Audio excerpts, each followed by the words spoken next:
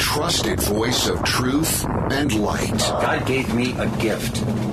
I shovel well. I shovel very well. And a rally point for those who've accepted the reality that they are not sheep. We've got a blind date with destiny. And it looks like she's ordered the lobster. This is the Bryan Hyde Show. Well, hello there and welcome to the show. This is a program for people who are willing to think outside the box. People who have become comfortable with the idea of being an outlier, perhaps marching to the beat of their own drum. It's not exactly a popular thing to do, but you know what? When your heart tells you, hey, this is the right thing to do, when your conscience says, I can be at peace because you are doing the right thing, you know what? That's all that really matters. So, in the spirit of inspiring those who seek the truth over approval, I welcome you to the show. I'm not here to tell you what to think, but I'm here to give you some great food for thought. And I'm helped each and every day that I do this program by great sponsors like Dixie Chiropractic and HSL Ammo, also Sewing and Quilting Center, Monticello College, Life Saving Food, and the Heather Turner team at Patriot Home Mortgage. Well, the big news yesterday, of course, was the Supreme Court in its New York State Rifle and Pistol Association versus Bryan came down on the side of your personal right to self-defense. And it has, how can I put this mildly? It has angered the left. Progressives right now are hysterical because they think that SCOTUS's purpose is to just validate what the left mob wants. And you notice there's always reverence for the courts, reverence for the Constitution, when it's something that backs, some left-wing initiative. But when it's something that backs people's natural rights, and by the way, that's the rights of all people, regardless of where they identify on the political spectrum, well, they're not so happy. And I don't want to sound conspiratorial when I say this. I'm really not trying to bring more anger into the situation, but you got to ask yourself, why is the political left so determined that we've got to get as many people disarmed as possible?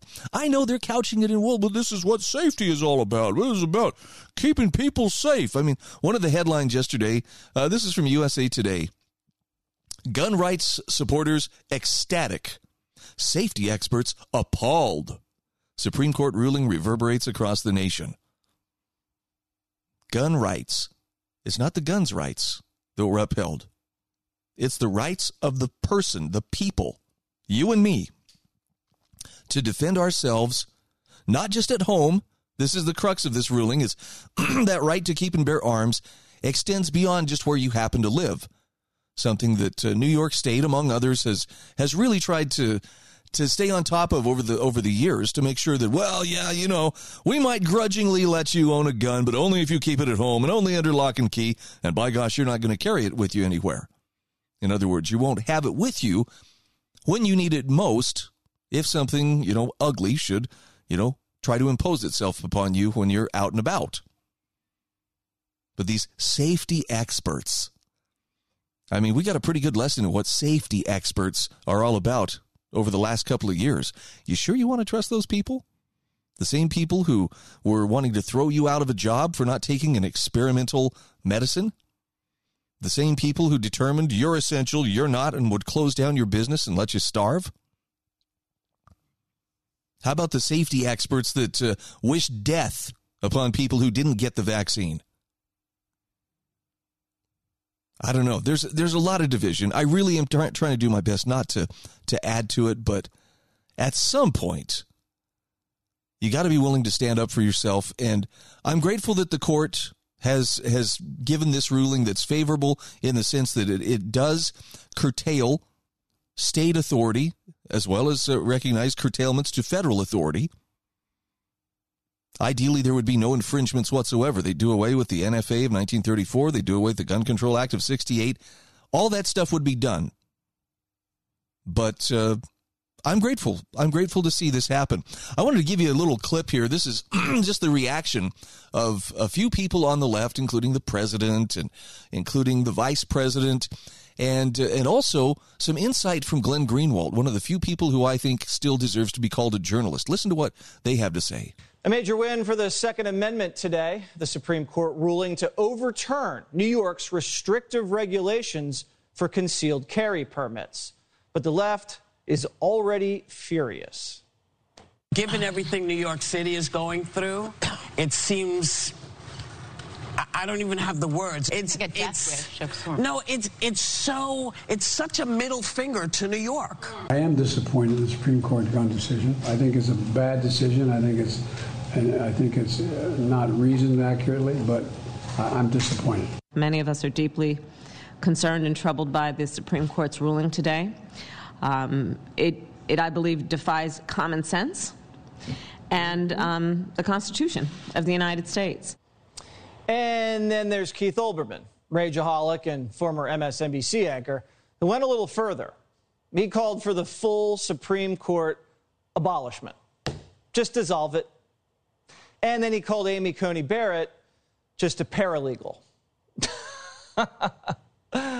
After a year and a half of listening to the left lecture us on the importance of the balance of powers, the Constitution, our democratic institutions, and the rule of law, they disagree with the Supreme Court decision. And hey, let's burn it all down. Glenn Greenwald is a Substack columnist and Pulitzer Prize-winning journalist. Glenn, what are the chances that you think Kamala Harris actually read today's opinion? Yeah, that's the thing. I mean, so much of the denunciations about what the Supreme Court is doing have no bearing at all on what they actually concluded about the Constitution. And what's driving me craziest is that whenever the court invalidates a law on the grounds that it violates the Constitution, as the court did today, the main argument that's being invoked is, oh, well, this law is very popular, or the Supreme Court ruling is unpopular, which is a complete perversion of how our entire system of constitutional republic is supposed to function. If all you do is tell people that whenever a majority wants something, they can have it, you don't need a constitution, you don't need a Bill of Rights, you don't need a Supreme Court, you just have an election or a referendum. The whole point of having a Supreme Court and a Bill of Rights is to say, sometimes when majorities want something, it infringes on the fundamental rights of the minority, and therefore we need a Supreme Court to invalidate it. It's such a perverse form of reasoning to try and appeal to popular opinion to defend a Supreme Court opinion. It's a great point. I mean, you don't want the justices to know what's popular at all. You want them wearing non-trendy clothes. You want them going to average restaurants.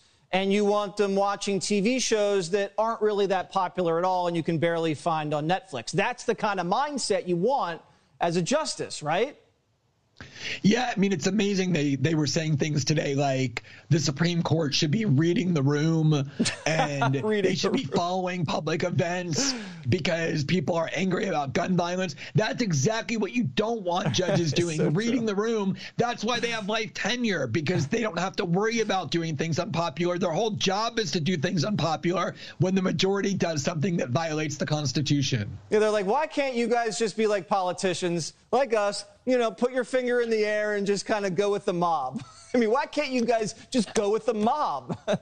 Unbelievable. But I think we expect to hear more of this as this big Roe case is going to be decided. So just get ready. We're going to have our minds blown by some not very deep legal opinions. Thank you so much, Glenn Greenwald. All right, that was a great clip. And look, and he's right. The reporter. I'm sorry, I don't watch Fox News, so I don't know his name. But isn't it curious? Isn't it kind of clever that the Supreme Court releases this opinion that affirms a right to keep and bear arms, including concealed carry, right before it releases what is undoubtedly going to be a controversial abortion decision. Interestingly enough, I have heard absolutely no threat of violence from the political right. Assuming that Roe v. Wade is overturned, I don't think the right has said anything about, well, that's it, we'll burn this place to the ground, make sure everybody knows how angry we are. I think the right has already been very active, albeit not violently, but sorrowfully out there trying to stand for innocent life. And trying to affirm that, yes, even innocent life has value.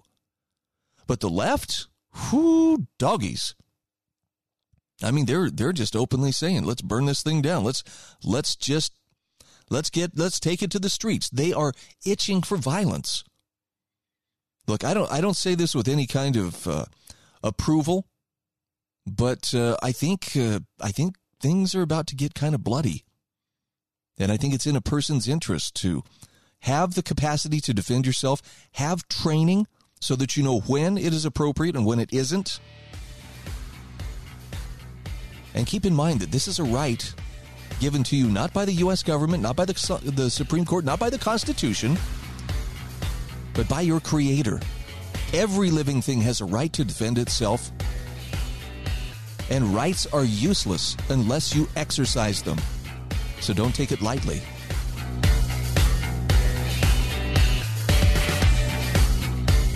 This is the Bryan Hyde Show.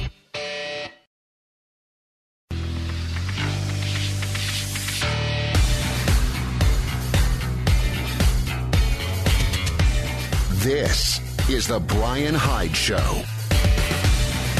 Hey, welcome back to the show. A quick shout out here to the Heather Turner team at Patriot Home Mortgage located in St. George, Utah.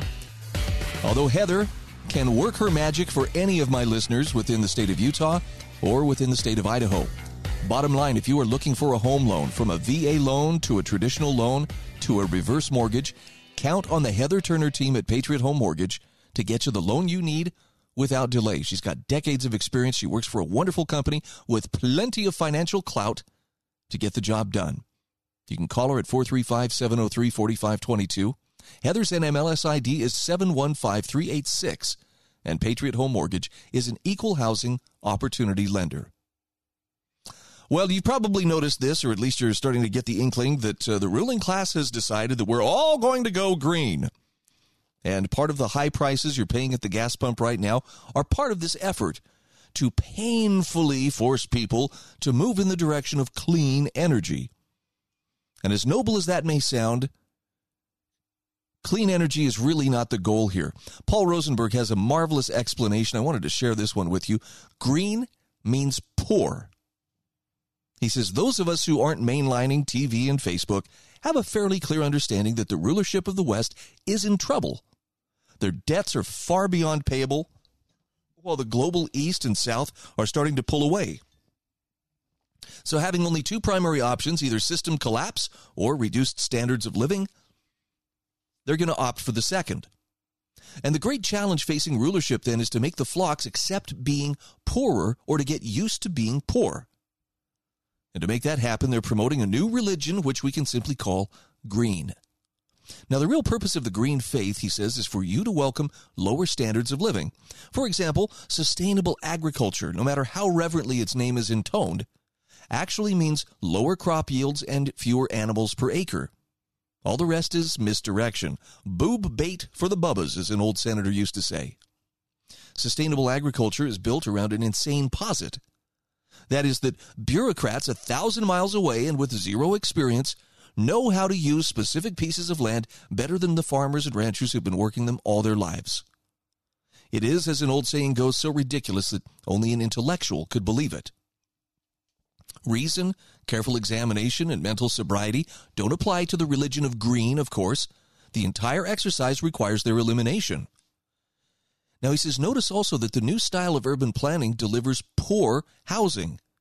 You've seen it. Apartment blocks clustered around train or bus stations running right to the curb, with stores on the bottom and small, efficient apartments above. Spacious homes and lovely backyards have retreated into yesterday. For modern times, we must cue the Soviet apparatchik voice, "You will live this way, and you will be happy." Actually, it sounds better in Klaus Schwab's German accent, because he's probably one of the ones behind it. Green is all about getting you to accept this, and without blaming your overlords. So he says, please try to hold this in mind. If the lords of green get their way, you will be powerless and beholden to your rulers for almost everything. He says, I urge you to consider how things have worked out for people who've been dependent on government for over the past half century. That's precisely where green leads. That's where green must lead. If it does not achieve this, the rulers of the West stand in grave jeopardy. So he quotes a passage from his subscription newsletter. Well worth sharing. As for calling green a religion, he says, consider that its adherents believe they are saving the world. They have heretics in the form of deniers, Satan figures such as Donald Trump. They share the dogma of consensus and congregations in the form of Facebook groups. The institutions they control train children in climate issues. They have outposts in the form of municipal planning committees. They have seminaries in the form of city planning and political science programs. The proclamations of their prophets, so-called climate scientists, are revered, and their many failed prophecies are flatly ignored. So Paul Rosenberg says the purpose of green is for you to drop into a mania believing that your dogma, which only evil, hateful people could ever doubt, is more important than anything else in the world, including your own comfort and happiness. He says, I could go on. Their science is garbage, but this point needs to be made, and we all need to speak it, regardless of heretic punishers. Now, you may think, well, he's being a little hyperbolic there, but no, I've encountered it personally. A few years back, I did an audition at KSL in Salt Lake City, and the host with whom I did an on-air audition clearly was a true believer of green. And in the course of our conversation, he brought up climate change and was just adamant that anybody who doesn't believe that the climate is changing, that it's all, human cause, you're a science denier. You're ignoring the facts right there in your face. And, I have to say it was hard not to become antagonistic simply because he was being very antagonistic. But I kept my cool. But I just, I pushed back gently and just said, well, look, just because a number of scientists have consensus, especially a number of scientists who are drawing government paychecks, doesn't mean that this question is settled and no one can ever question it. And his response was, well, why don't you ask a meteorologist then? And I was like, really? The ones who always get the weather right? The ones who are never surprised by, how the weather turns out? Sure, I'll be sure to ask them. My point is simply this, though.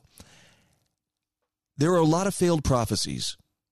There are a lot of efforts to train the kids to be really tied into climate change. I mentioned this yesterday, and I'm going to come back to it again. There's a young man who attends high school in Boise, Idaho, who's running for a seat on the school district board of trustees. Climate issues are his top priority. This is one of the reasons he's running for the seat is because he was trying to mount some kind of a climate education initiative within the school district, and felt that, these school district adults just aren't taking us seriously. We deserve a place at the table. We deserve a voice. We are stakeholders, and we shall have, the opportunity to shape policy. But he wants to really train the children in climate issues. So when people refer to this, when Paul refers to it as a religion, I don't think he's wrong, and I don't think it's just, denigrating the people who are pushing so much of green. I mean, look, you're feeling the pain right now with every tank full of fuel that you get. Are you ready to give up your air conditioning? My listeners in the St. George area, yeah. How do you feel about giving up air conditioning this time of year? Would you, I don't know what it was yesterday, 100 degrees plus, but things get pretty miserable. I think we have to face reality, and the reality is, right now, as it stands, the world runs on fossil fuels. And that doesn't mean we can't look for alternatives and we can't work toward better and cleaner ways. But this is not about, we're just trying to find a better way. This is about, we're going to force you into what we think is a better way. And, your health and your comforts, do I dare say it, your safety, be damned. I mean, I'm not ready to give up refrigeration. Not just the air conditioning kind, but refrigerated food. You wonder, why is it that life expectancy is so much higher today than it was, just a little over 100 years ago? Well, one of the reasons is it's a lot safer to go to the ice box, so to speak, take out some food, and have a reasonable chance of eating it without getting sick. Medicine has advanced. I mean, I don't understand green, except from the standpoint it looks like it's a perfect way to get people under control. especially when you get everybody in electric cars, and then you have states like California with these rolling brownouts telling people, by the way, we'd like to urge our citizens, please do not charge your electric vehicle during this period of limited electricity. Seems like a perfect way to keep people absolutely under control and control their movement. So, you can have concern for the planet. You can have, a desire to be a good steward. But you put politics behind the religion of green, and it simply becomes yet another way to control people and to force them into a situation they would not choose to be in themselves. Primarily, to have a lower standard of living and to experience what it's like to be poor. Why don't we lift people in the other direction instead? This is the Bryan Hyde Show.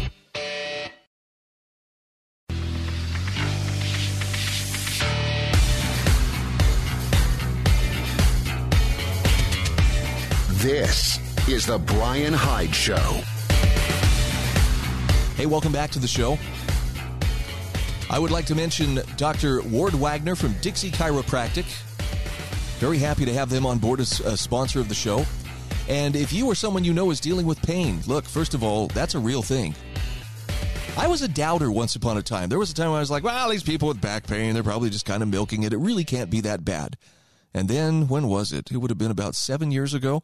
I threw my back out, and it wasn't anything major. Yeah, I was, rappelling down a cliff and, somehow threw my back out. No, I stood up from an easy chair, took about 2 steps, and suddenly I couldn't walk.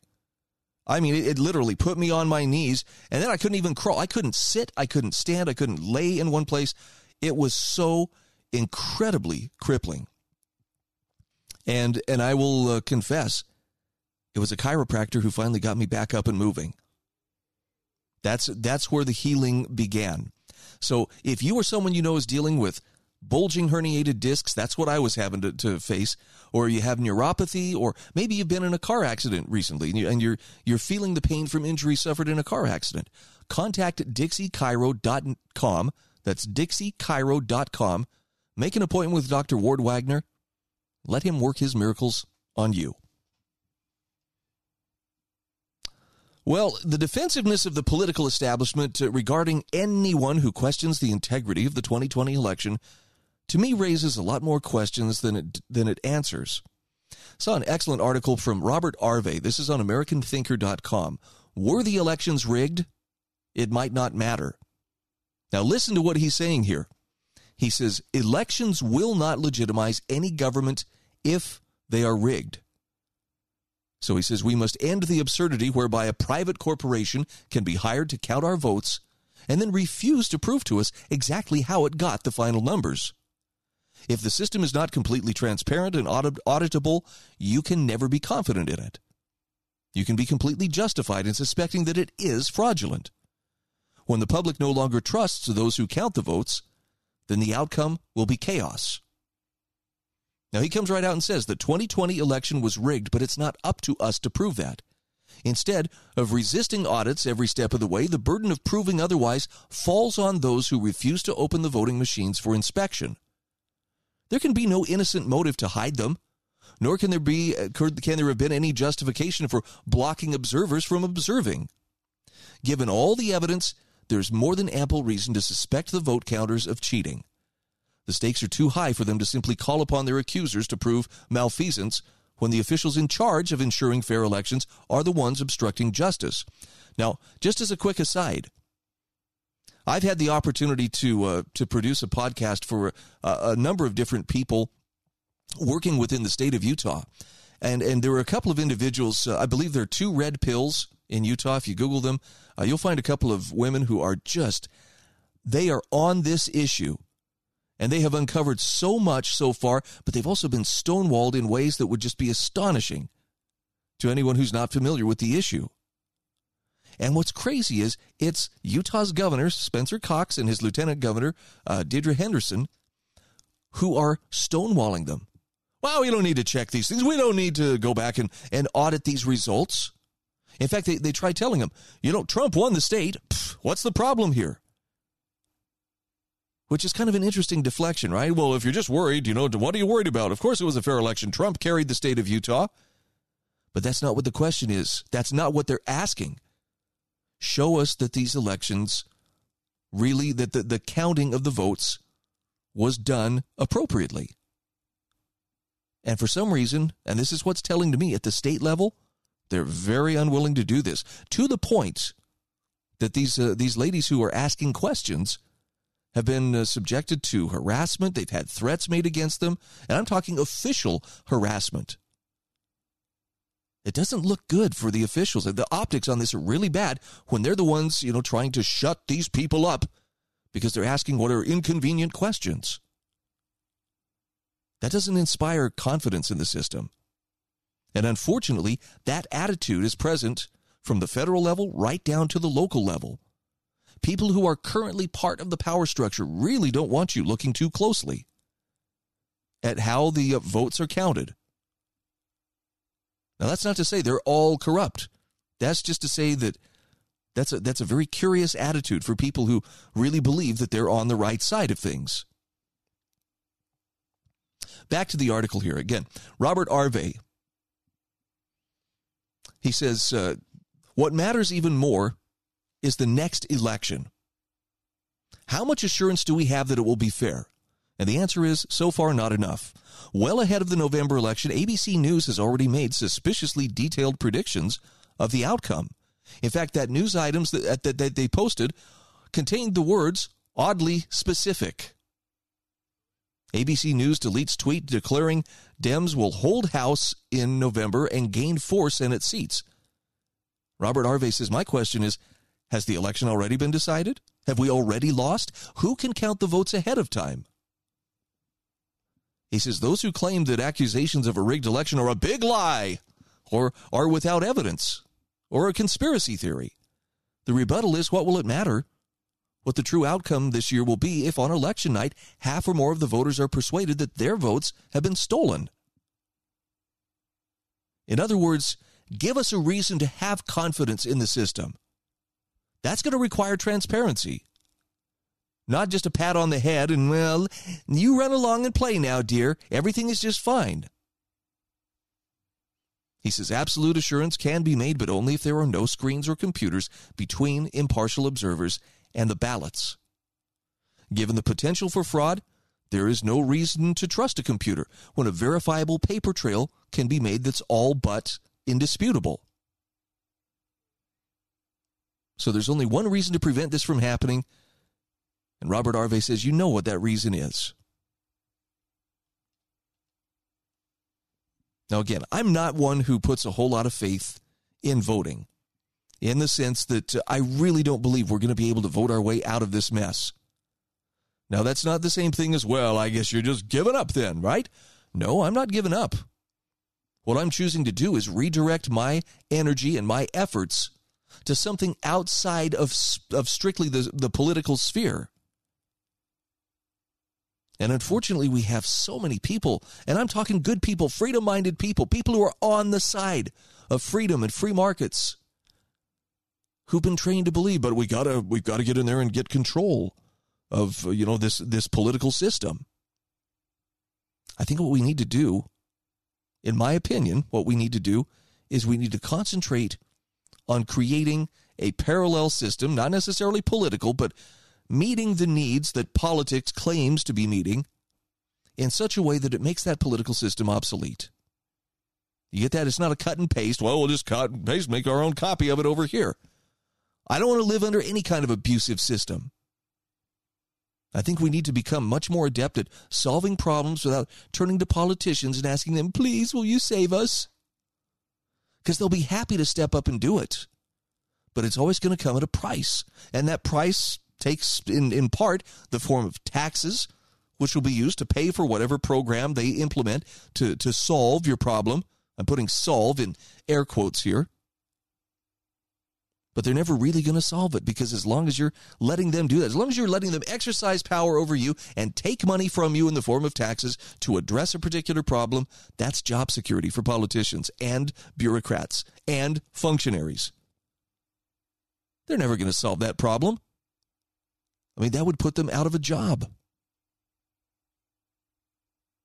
So focus on problem solving in different ways. In fact, if I can throw a plug out here for my friend Keith Kelsch, what he is doing in Southern Utah to me is one of the great answers. And it's not the only answer, but I think it's one of the most effective ways to come together as community, not in a sense of, well, this has now become a power center and we're just seeking power over our neighbors, but as a local commonwealth of citizens who are concerned, who want to be involved, who, and this is the key, want to support each other on a voluntary basis. I believe you can go to localcommonwealth.com. That'll give you a nice introduction. But here's my point. There are alternative ways, but the best thing that we can be doing right now is in every way possible making the state, and I mean government at all levels, as obsolete as we can in our lives. I know people talk about you need to reduce your carbon footprint. No, reduce your governmental footprint.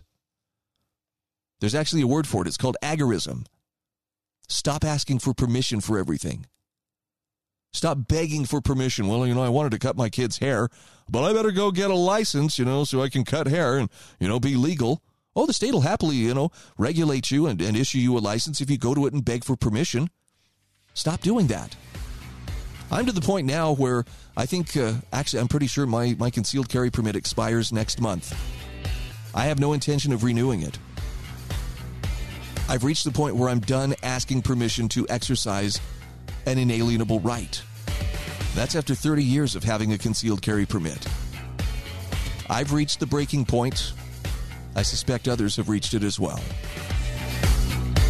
This is the Bryan Hyde Show.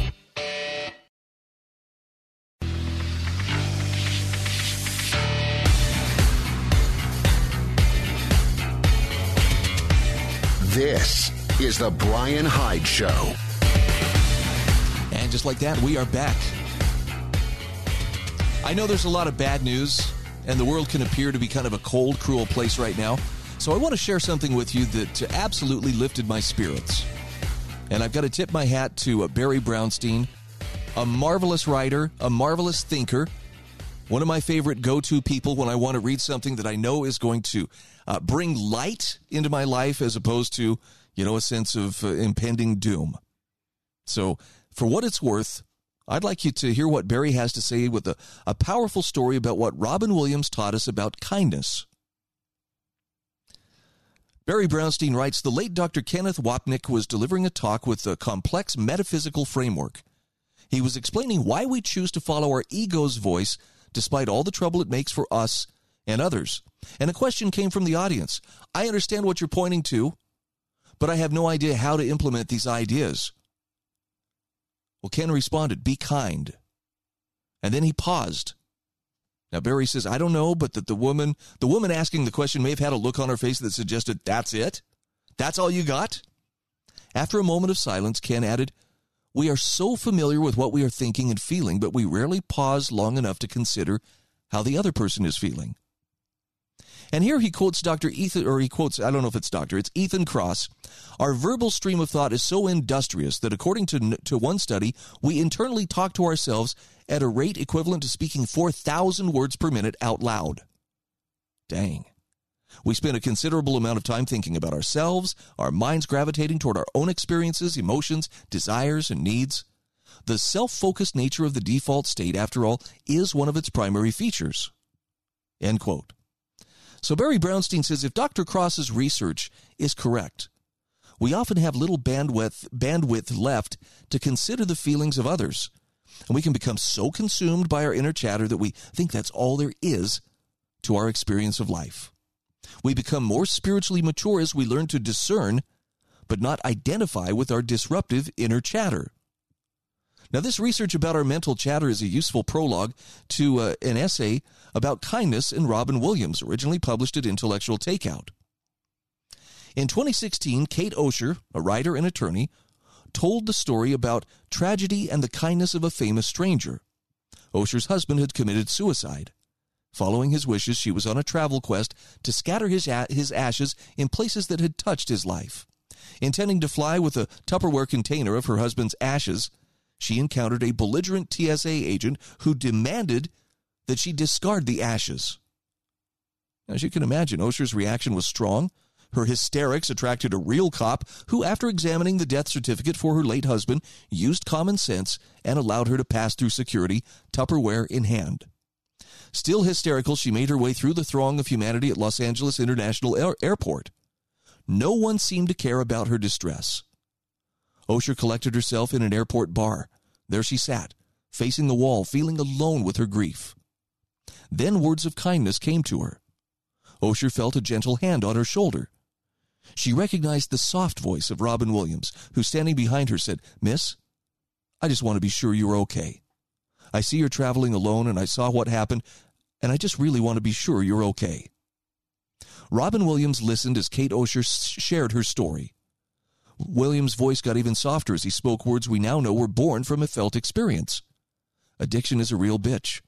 Mental illness and depression are the mother of all bitches. I'm so sorry for all the pain your husband was in. I'm so sorry for the pain you're in right now. But it sounds like you have family and friends and love, and that tips the scales a bit, right? Walking her to her gate, Williams got her to laugh by impersonating people we passed by. With a playful, not insulting spirit, Williams made fun of the TSA agents, especially the one who gave her such a hard time. Now, Barry Brownstein says, look, true kindness is inclusive. Mistakes may call for correction, but Williams understood they didn't call for derision. Now they were standing at her gate. Williams told her that she had a wonderful laugh and a beautiful smile, and they parted with a big hug. In Osher's words, his compassion sustained me during one of the most difficult moments of my life. Now, this was another day in the kindness office for Robin Williams. Williams was a world-famous actor and comedian, but being kind and compassionate was his way of being in the world. Barry says, we don't know how many people noticed Osher's distress that day, or how many felt an impulse to come to her aid, but didn't. Right? You can understand that would be awkward. He says, we can imagine why strangers could have ignored an impulse to be of help. Travelers moving along their flights may have thought, I don't want to be a busybody. She may not welcome my intervention. I never have the right words. I have my own troubles. I don't know what her issue is. Maybe she's crazy. Kindness is love in action, observes psychologist Robert Holden in his book, Lovability. Robin Williams' encounter with Kate Osher is a story of kindness, love, and hope. By his actions, he reminds us that in our nature is an impulse to connect with other people, despite our own personal suffering. Adam Smith, the father of economics, is best known for being the author of An Inquiry into the Nature and Causes of the Wealth of Nations. In his less famous book, The Theory of Moral Sentiments, Smith begins with a bold observation about human nature. Quote, no matter how selfish you think man is, it's obvious that there are some principles in his nature that give him an interest in the welfare of others and make their happiness necessary to him, even if he gets nothing from it but the pleasure of seeing it. Smith writes, we always have the strongest disposition to sympathize with the benevolent affections. So being kind increases our own happiness. Smith goes on to say, generosity, humaneness, kindness, compassion, mutual friendship, and esteem. All the social and benevolent affections, when expressed in someone's face or behavior, even toward people who aren't specially connected with ourselves, please us on almost every occasion. End quote. Barry Brownstein writes, Smith observed that there's a voice within, a voice of reason, principle, conscience, that helps us on occasion to place the happiness of others above our own. This inner voice, which Smith called the impartial spectator, teaches us that we are but one of the multitude, in no respect better than any other. As a consequence, we must always humble the arrogance of our self-love. Now, Smith didn't invoke religion to construct his theory of the impartial spectator, but many have other names for the still small voice. No matter the name we give for this inner voice, we all know the voice that speaks for kindness, compassion, and love. It notices our selfishness, it offers gentle correction, and speaks of a better way to walk in the world. In contrast to the impartial spectator, we also know well the selfish internal voice, which cares mostly about the ego's holy trinity of me, myself, and I. And when we choose the guidance of our ego, impulses to be kind are dampened. Smith, as well as many religions and spiritual belief systems, would agree on this. Every human being is born with an operating system that allows us to choose between the voice that speaks for kindness and love and the voice that speaks for our egoic selfishness. Barry Brownstein says Robin Williams taught that despite our own suffering, the voice that speaks for love can never be extinguished. Does not everything, the quality of our own lives and the quality of our relationships, depend upon which voice we listen to moment by moment? Man, that is profound. And it rings very true. And I think it couldn't be a more timely message in the sense that right now there are a lot of people who are struggling, myself included. I mean, look, I look at the magnitude of the challenges that are building right now, and this is at all levels. Okay, economic, political, spiritual, cultural. There's a lot of stuff that's in motion right now, and there's a lot of it that's really moving in a very scary direction. So it's easy to feel overwhelmed by what we're seeing. The surest way to keep peace about you and to keep an even keel and to keep a handle on reality is to look for those opportunities to serve people around you. And I think particularly look for opportunities to be kind, because it doesn't have to be something big. Hey, I rebuilt your truck's engine for you while you were sleeping. Hope you don't mind. I just, had a little time on my hands and had my toolkit handy and thought I'd, just kind of do a complete rebuild for you. You don't have to do something like that. Sometimes it's as simple as just acknowledging somebody's appearance or, their existence, rather. Don't discount the little things. And if I could share some advice, this is hard-won advice, but it's something that I have learned over the years and have gradually grown to practice on a daily basis. When you see something like, say, for instance, like Robin Williams, you see someone who's struggling, having a very difficult time. If something speaks to you, if a little voice inside you says, you need to reach out to that person and give them encouragement, it's almost guaranteed within a few seconds you're going to hear another, much more reasonable voice saying, don't do it. You're just going to be imposing in their private business, and they're going to resent it, and it's probably going to make you late, and there'll be a ton of excuses why you shouldn't. My advice is listen to that first voice, listen to that first impression, and act on it. Because when you do, that's when good things really start to happen. This is the Bryan Hyde Show.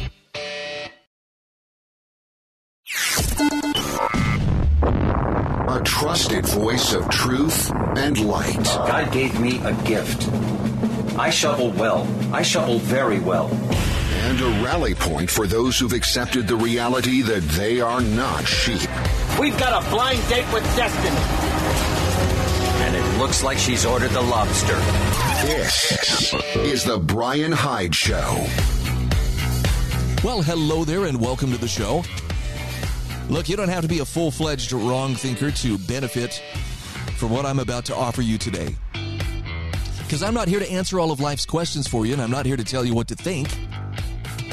But I'm definitely going to share with you some content which I think has some value, is worth your consideration. What you do with that information, well, that is entirely up to you.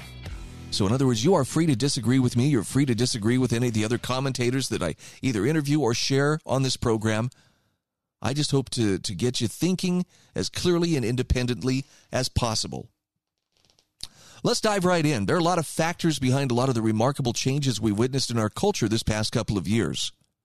And I think it's safe to say we've seen some major shifts from which we're still trying to come to terms with how much has changed. Got an article here from Carl Nelson. This was on AmericanGreatness.com. What changes a culture? And the answer is free money is dangerous. I thought you'd appreciate this take. He starts with a quote from F.A. Hayek saying, I don't believe we will ever have good money again before we take the thing out of the hands of government. All we can do is, by some sly, roundabout way, introduce something that they can't stop. And in this case, Carl Nelson says Friedrich Hayek's observation above would seem to be the holy grail of cultural change, too. That is, by some sly, roundabout way, introduce something that they can't stop. After all, that is how we've arrived at our current woke catastrophe. As for reversing gears, Bitcoin and like monies are possibly starting this disruption of our current monetary system. Well, it's been kind of a rough week or two for those holding cryptocurrencies. Parallel economies would seem to be of some use in combating woke corporations, but like the weather, cultural change can be hard to create by itself, even though it changes all of the time. So what is true about the weather, though, is that high-pressure or static systems expand into low-pressure fluid systems. Analogously, high-pressure static cultures will eventually deteriorate into more low-pressure fluid cultures. For example, it's often held that education and scholarly attainment promote innovation and economic growth.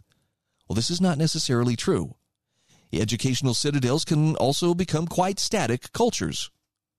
It's often thought that education precedes innovation, whereas it's more often the other way around. We cause something, then we study to understand it. Since individual initiative is more possible in a more fluid system, it would seem to me that we must find and secure a current reflection of the extremely fluid era and character of our own Western expansion if we are to preserve our nation as the founders intended. Now, Carl Nelson writes, the news for many of us is that the settlers within a new territory necessarily adopt and establish the cultural mores of those territories. In his essay, Westerns Are Us, Vincent McCaffrey maintains that the themes of the American West, self-reliance, individuality, cooperation, trust, perseverance, and resourcefulness, remain with us as a nation. What remnants of the Western mythos endure will be the survival of American culture. This has been our heritage, and it is, for us, good news. He says the American cowboy was a small percentage of the American populace in its time, yet he defined the mores of a traditional American. At a certain point, the mores of an energetic minority determines the cultural fealty of the majority, both at work and leisure. Now, the bad news is that today, our youth are adopting the mores of the newly expanding territories of technology and government. From technology, notably Facebook, we have the developmental mantra, move fast and break things. From government, we get the existential, solipsistic mores of regulatory bureaucracy, whose characteristics, in keeping with Max Weber, are hierarchy, job specialization, division of labor, procedures, advancement on merit, and fairness. Rather than pragmatic American can-do, woke youth of an expanding organizational era enforce mores very much at odds with the traditional American mores of the expanding West. The new hurrah might be, go bureaucrat, young man! The IT newbies are mercenaries who create algorithmic disruptions of every sort. The regulatory wannabes polish their curriculum vitae at the best Ivies, follow the rules, live and talk PC, specialize in bureaucratic, postmodern codes and indecipherability, climb the hierarchies, and now enforce a fairness which is as self-serving as it is virtue signaling. Their lives and livelihoods have been little like those of us who were raised in the 1950s watching Westerns. And unlike the Western expanse, these Kafkaesque social media, regulatory, and organizational anthills are not God's country. Delete the restraints of tradition or allow them to be deleted for you, and we suffer the maddening woke behavior of our youth today. So what is to be done? Well, money nowadays is territory. Carl Nelson says vast sums of digital wealth have created new territory, but not a gritty reality. In truth, the human race seems to have run out of reality. This raw new territory is more quantum than quotidian, as is whatever those with the money say it is. The realities nowadays are far more political. Whereas imagination and courage were used to tame the Western reality, spin is being used to tame and organize these modern political realities, which, like communities of spoiled children, spend, reinforcing cultures of entitlement without the restraints that the physical realities foisted upon us. Boy, that's a great explanation right there. The mores within these fantasy expansions are likewise fantastical, contradictory, even inexpressible. Children are given the judgment to chemically alter their genders, but still must be told when to go to bed. Vaccines, which are actually genetic transfer technologies, apparently only work when the other person has been vaccinated also. The older vaccines protected the vaccinated. And what women are cannot be defined, even by a Supreme Court justice. Our traditions and our patriotism were created in the crucible of physical reality for our survival. Whereas oikophobia, Western self-hatred, strikes as an effort to vivify the prevailing political fantasy. Free money, money given for value neither received nor produced, creates these fantastical cultural territories which operate by mores contradictory to the traditional, as one might expect, since their funding comes likewise from diametrically opposed sources. He who has the gold makes the rules. Oikophobia is really just a big word describing how to blame the right for the left's failures. Now, Carl Nelson says our entire national convulsion stems from the demons that free money has conjured. False realities are naturally paranoid, as would be any imposter, and go to great extents to defend themselves via fiat, suppressions, and coercions. We cannot predict where future opportunities will occur, as part of what creates an opportunity is the ability to recognize one. But we can limit those areas of opportunity which are fantastical and will imperil reality simply by withdrawing the free money. If you build it, they will come offers the excellent and laudable corollary, but if you don't build it, they will stay away. To be more specific, who likes to deal with government?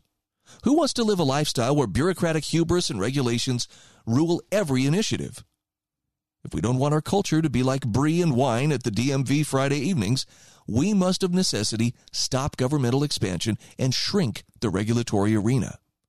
About technology, it must somehow be brought into accordance at least with the civilities of the Wild West, that is, quick, sure justice and freedom of speech, the basic tasks traditionally accorded necessary government. Bullying cyber titans must be brought to heel in civil society, and what cannot be shrunk must be dismembered. For example, a civilized nation needs a well-educated population. We may very well need schools, but schools run and financed wholly by townships will certainly be more various culturally than those collectively run and financed by the federal or even state government. And those run by market forces will perhaps be more responsible than those run by towns. What do we do about mass school shootings? Well, the problem might be effectively decided on a school-by-school basis. So what is conceptually of national concern might be better addressed locally. If parents don't want their children taught by gun-carrying teachers, well, they can opt for a different school and vice versa. That's certainly what our founders had in mind when they opted to create a federal republic of states and citizens with inalienable rights rather than a federal democracy of mass opinion. They wanted a freedom of speech as robust as possible and a citizenry as free of government intrusion as possible. If we want to foster a more livable culture and enjoy the freedoms our ancestors died securing, we must necessarily have cultural expansion, which acknowledges the gritty realities of free speech, individual rights, free trade, and what is actually possible. How do we manage that? Well, with government, the answer is both hard and at once simple. Money is territory. So he says, I would suggest we feed the government no new monies, regardless of the declared necessity or even the laudability of these projects said to be using those taxes. A hungrier government will find the monies and redistribute them more correctly than as the necessities and reality dictate. Just like a hungry person will find the calories and then trust his body to use them judiciously. When squeezed by survival, a lean government should do likewise, which is to rule its citizenry as their constitution dictates. That's a great piece from Carl Nelson. This is the Bryan Hyde Show.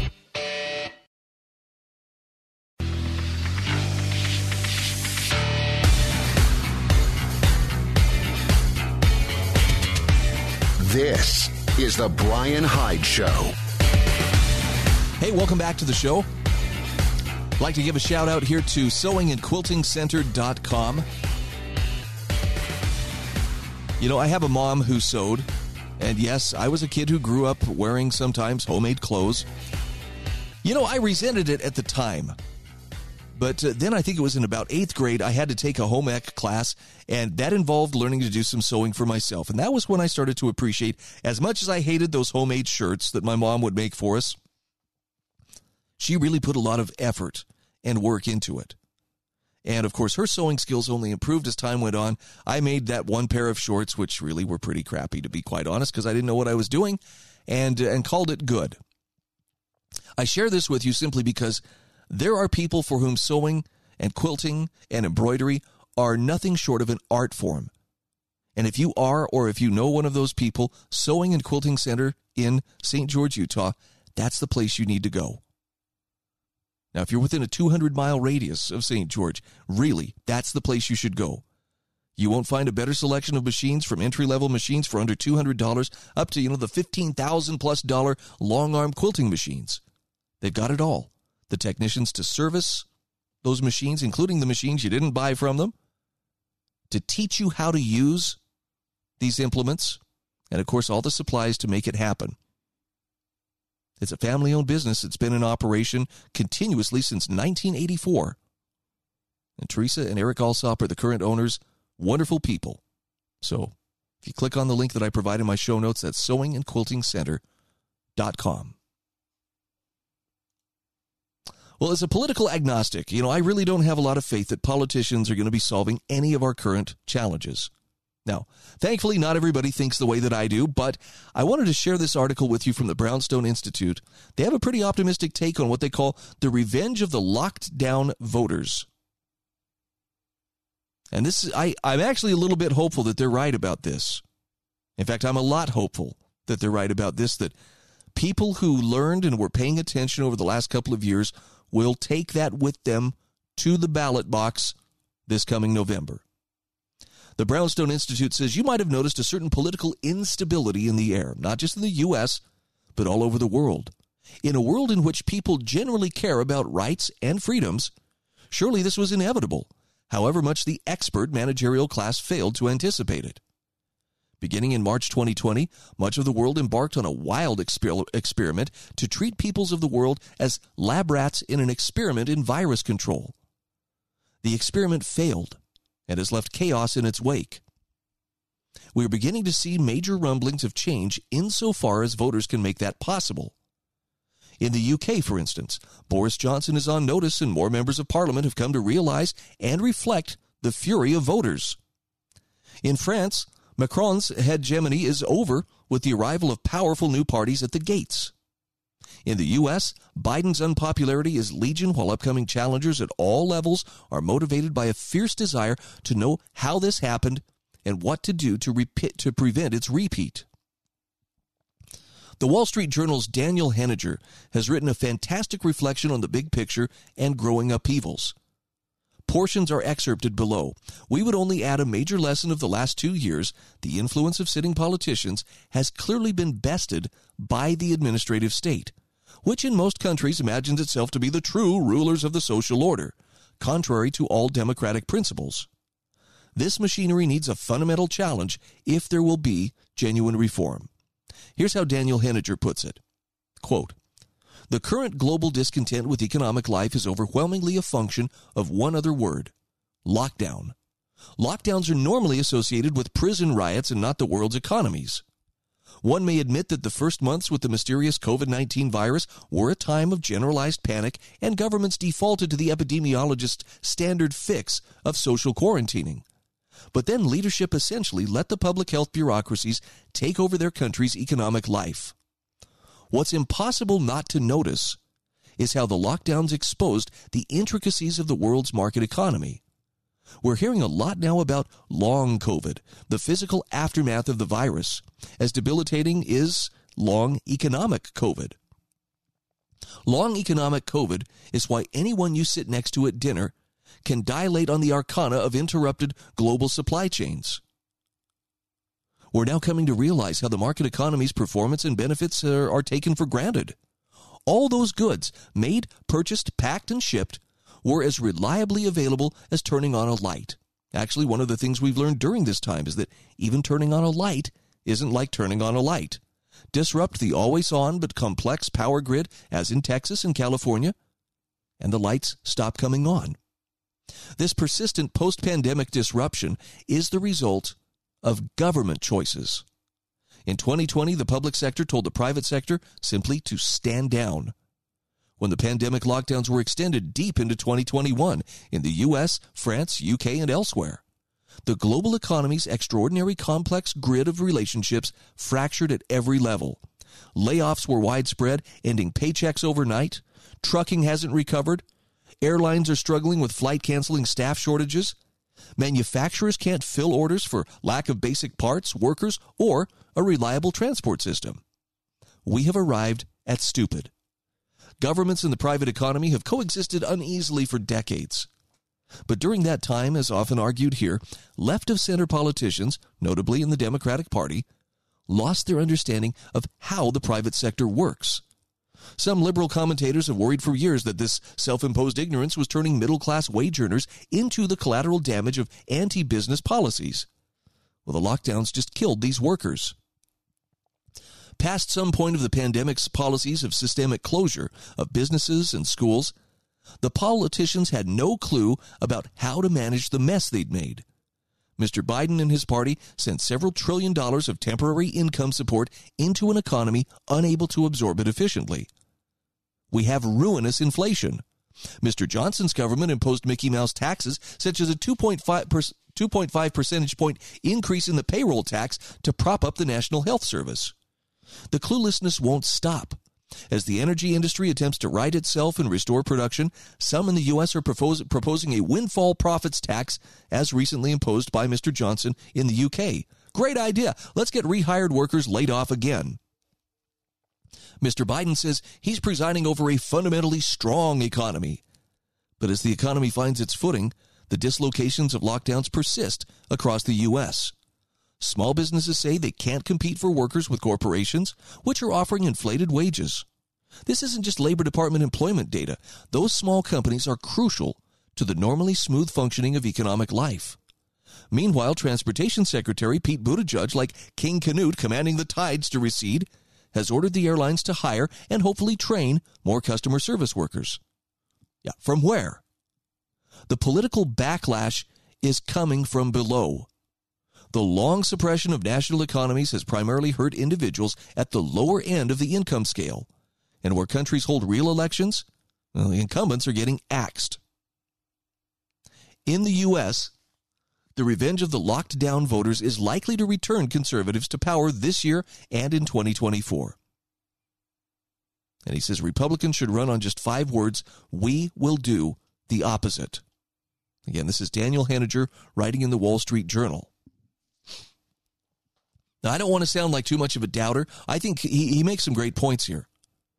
The only Republican that I see right now who actually is doing that, we will do the opposite, would be Ron DeSantis, the governor of Florida. And I'm not putting my faith in politicians. I'm not saying he's the one who will lead us to greatness.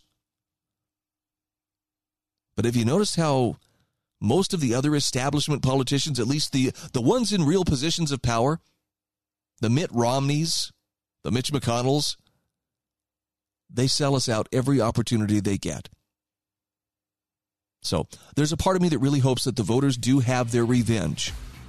And I hope that the door is shown to many of the incumbents of whatever parties they happen to be a part of. They need to have the power taken away from them and never returned to them. And I only hope that the people who are elected in their place don't succumb to similar temptations and end up becoming part of the machinery.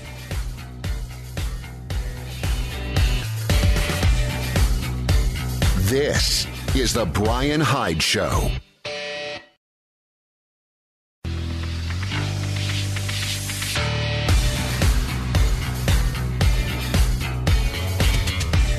This is the Bryan Hyde Show. Hey, welcome back to the show. I would like to recognize HSL Ammo as one of my sponsors. You know, in light of the Supreme Court ruling, I know that there are a lot of people celebrating, hey, finally, the Supreme Court made a ruling that actually protects a person's right to keep and bear arms. I was actually having this conversation with Spencer Worthington, who is the founder and the owner of HSL Ammo. And we both agree this is a good thing. It's kind of exciting, to see, the Supreme Court for once come down on the side of individual freedom. And Spencer said something that I think is just right on target, pun intended. And that is, it's wonderful to see people avail themselves of the right to keep and bear arms. A lot of people out there, buying guns, a lot of people out there buying ammunition. But one of the things you want to consider is get training as well. safety training as well as defensive gun handling.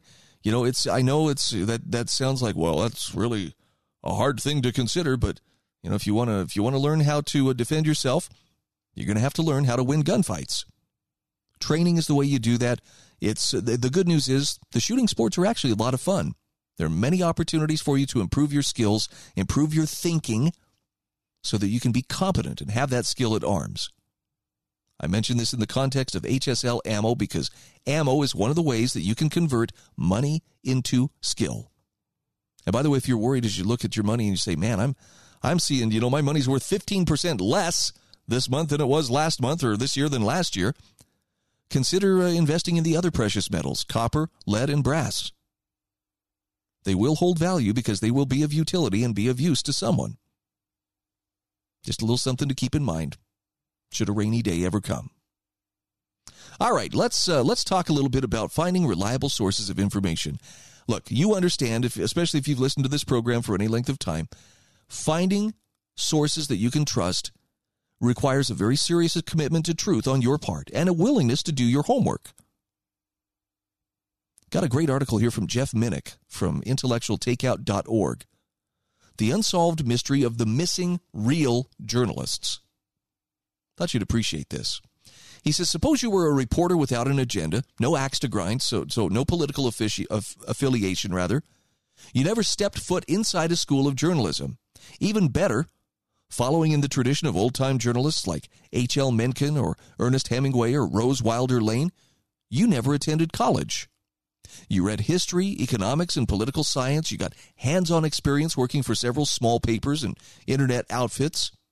And you wrote reams of prose under the guidance of some old-school editors who had no qualms about tearing apart your work and telling you when it was baloney. Now in your late 20s, you see yourself as a journalist, but with but one mission, to report facts: who, what, when, where, why, and how, as clearly and as truthfully as possible to the public. You believe in research, in digging below the surface of a story, and then, in as unbiased manner as possible, you write up your findings and deliver them to your fellow citizens. With the money you earn and with the help of your spouse's income, you're able to survive financially.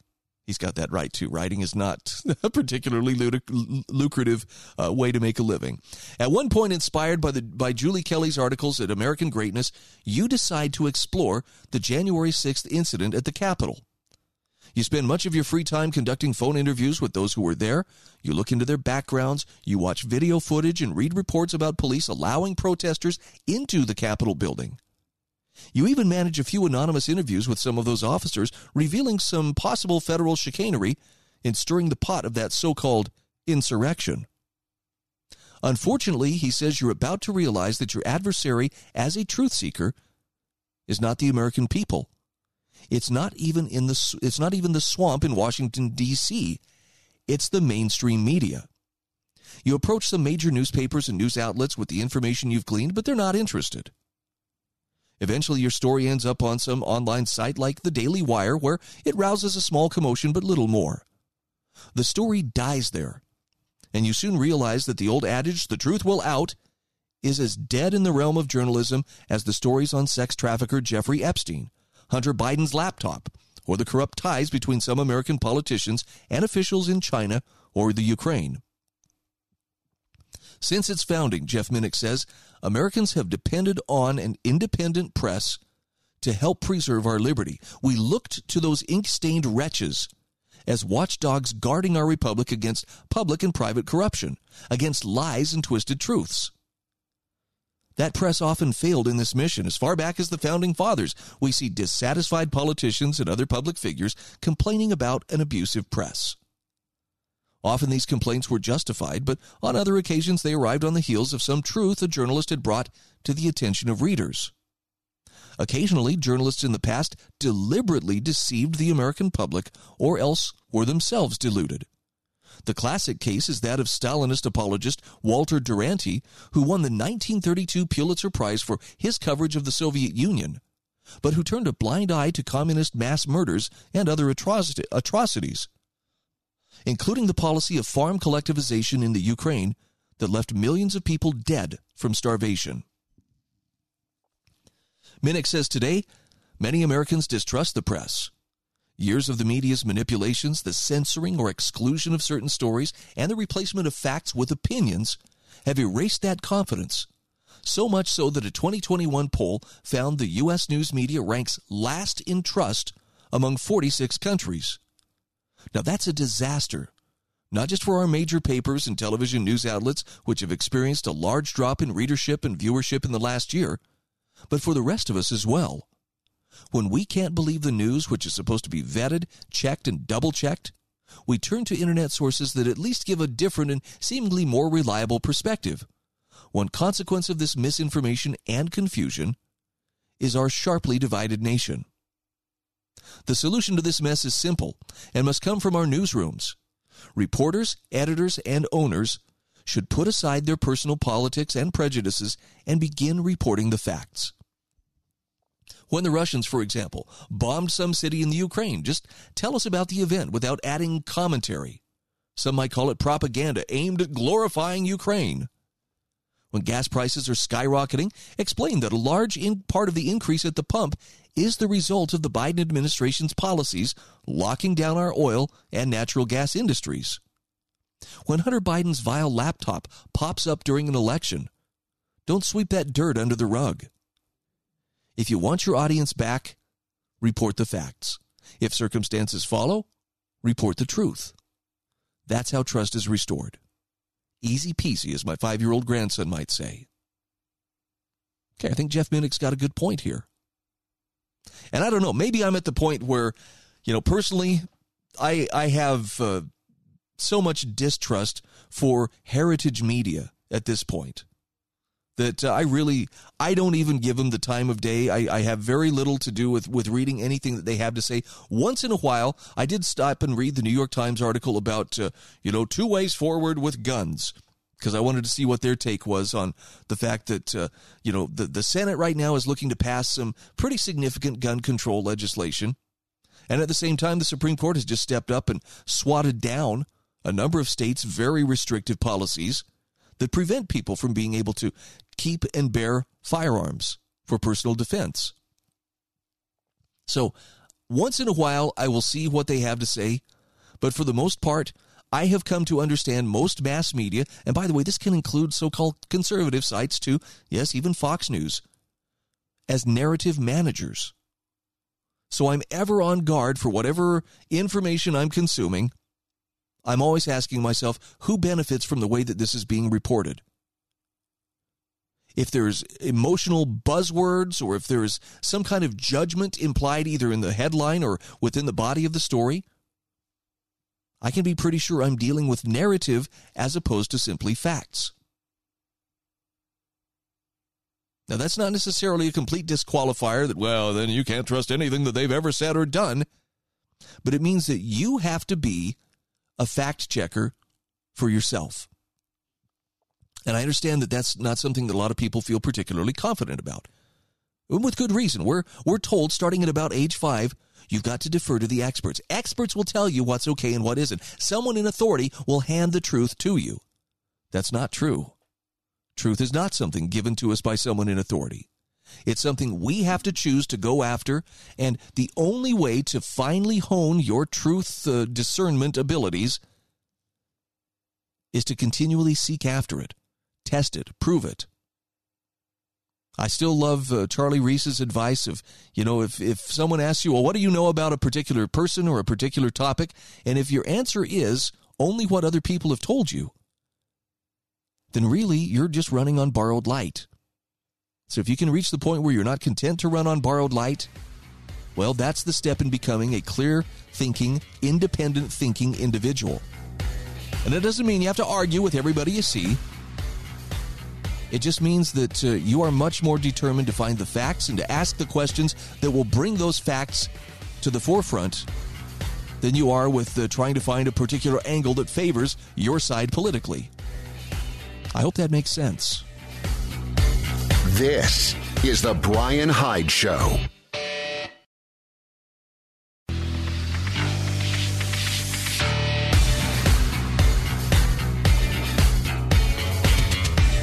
This is the Bryan Hyde Show. Hey, welcome back to the show. This is my invitation if you haven't already subscribed to my daily show notes.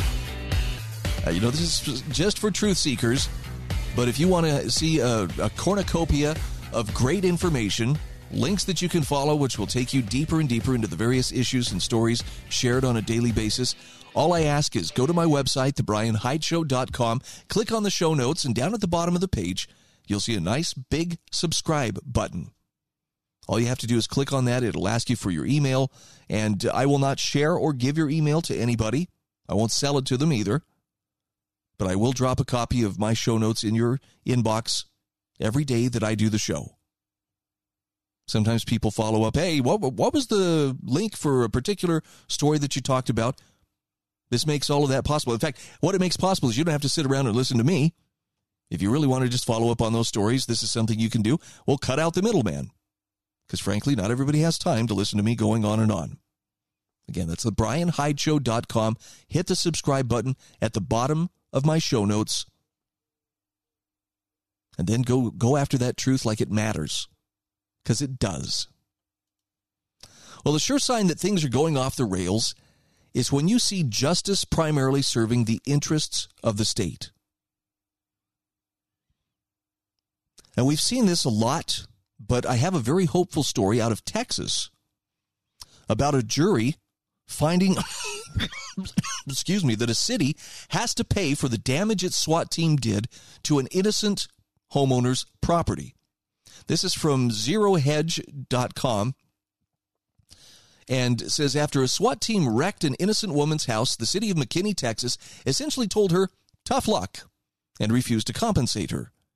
In a case that could have nationwide property implications, a federal jury on Wednesday awarded the woman $59,656.59 in damages, and more may be coming. Now, this jury award follows an April 29th ruling by U.S. District Court Judge Amos Mazant III that the city's intentional and foreseeable destruction of Vicki Baker's house constituted a government taking that compelled the city to pay just compensation. The case marks a sea change in the law, according to Baker's attorney, Jeffrey Redfern of the Liberty-Minded Institute for Justice. Redfern says everyone agrees with the general proposition that the government has to pay for the property it takes. But courts across the country had held that this rule just did not apply to the police. But the police are part of the government, which this victory makes abundantly clear. End quote. Now, Baker's likely to receive additional compensation. The jury also found the city's refusal to pay Baker constituted a violation of her civil rights, making the city liable under federal civil rights law, too. It all started in July of 2020 when a fugitive took shelter in Baker's suburban Dallas home, which had just gone under contract for sale after she'd renovated it. Baker, who had recently beaten cancer and was retiring to Montana, notified police, and a standoff ensued. Eventually, McKinney police decided to attack the house with a Bearcat armored vehicle, breaking windows in their frames, destroying the garage door, leveling the backyard fence, knocking down the front door, and firing approximately 30 tear gas containers into the home, which broke drywall. Baker's daughter's dog was blinded and deafened in the attack. When police entered, well, they found the fugitive had already committed suicide. Baker says, I contacted the city of McKinney and asked how to file suit against them for recovery. I was told there was absolutely no possible recovery, that the city never paid such a claim and had no intention of doing that. Now, naturally, Baker's homeowner backed out of the deal, so Baker proceeded to spend months and tens of thousands of dollars putting the house back in order. The SWAT team's extensive use of tear gas meant that, in addition to the damage already described, she had to hire a hazardous materials remediation team to clean the entire house. Carpets had to be replaced. To cover the expense, she withdrew money from her IRA and ran up over $20,000 on her credit cards. Her repeated follow-ups with the city culminated in a letter from an entity that manages liability claims for Texas governments. It read, based on the facts, we have concluded that there is no liability on the part of the city or any of its employees. Per our discussion, the officers have immunity while in the course and scope of their job duties.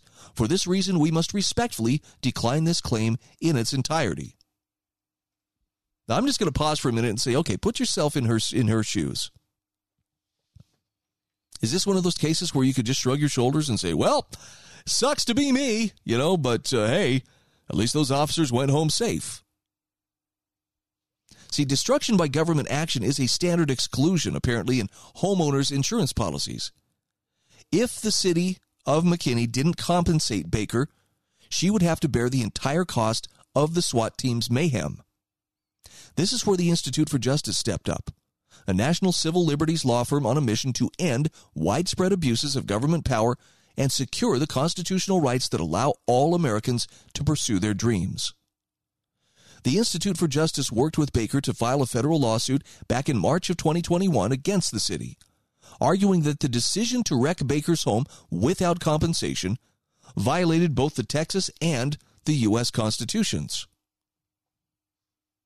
Attorney Jeffrey Redfern, in an Institute for Justice video that explained the case, said the Supreme Court has repeatedly held that the Fifth Amendment's takings clause was designed to bar government from forcing some people alone to bear public burdens, which, in all fairness and justice, should be borne by the public as a whole. Now, Will Aronin from the Institute for Justice said pursuing a fugitive is a legitimate government interest, but if the government deliberately destroys innocent people's property in the process, those people must be compensated. Baker said, my priority has always been to make sure that cities like McKinney cannot treat other people the way I've been treated. I expect today's victory to send a message to governments across the country that they have to pay for what they break. Now, I know there are some law and order types who will probably chafe at that. Well, it's not fair, and these officers are just doing their jobs and so forth. I don't know, man. Put it in front of a jury. And I'm talking, a civil jury. This isn't a criminal complaint, but you put it in front of a jury. Would they say the preponderance of the evidence indicates, the government should have some responsibility for the damage that it does, even if it is in pursuit of a fugitive? I know how I would vote. Guess that doesn't mean everybody else would too, but I would love to see this same thing applied to civil asset forfeiture too. Because there are way too many police departments out there or police agencies, I should say, who still operate under the idea of, well, if we find you with a large amount of cash, and sometimes they are snooping about looking for cash. Well, do you have any cash in your vehicle? I'm telling you, if somebody's asking you that question, they're fishing. They are tossing a line in and just seeing what they might be able to drag out of you. Because more often than not, they'll take it. Well, it's suspicious if you have more than this amount, $5,000, $10,000, $100,000. That's suspicious. That's evidence of some kind of criminal activity, or so they'll tell you. And so they'll take it on the presumption that you must have got that somehow, through illegal means. And then the presumption of innocence, of course, is taken from you. In fact, technically what they're doing is they're saying the money itself is guilty. So it's not even you that they're taking into custody. It's the money. But somehow that money gets redistributed and gets passed around and basically becomes a type of booty. So, when you hear people sometimes refer to some police agencies as road pirates, that's the kind of stuff they're talking about. And to force a person to go to court, spend tens of thousands of dollars on lawyers to prove that I didn't get this money through dishonest means, it's just not right.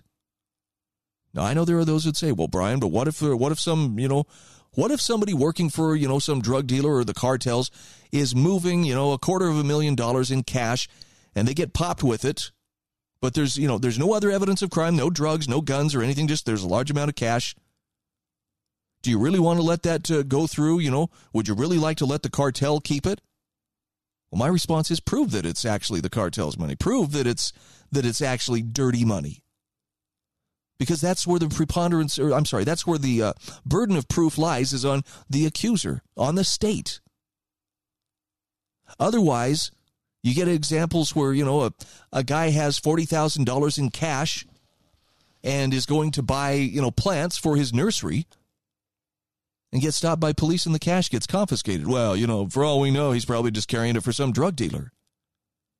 I would rather see the drug dealers keep their $250,000 than see innocent people robbed by someone wearing a state costume and presumably acting under color of law. Now, maybe that seems harsh. Well, we got to give our police the tools they need to stop crime. No, they need to do the work of policing, which involves developing, reasonable articulable suspicion and probable cause and getting search warrants where necessary, and not taking the low road, and particularly taking people's property without due process. It just invites bad things when you allow them to slip off that leash. This is the Bryan Hyde Show.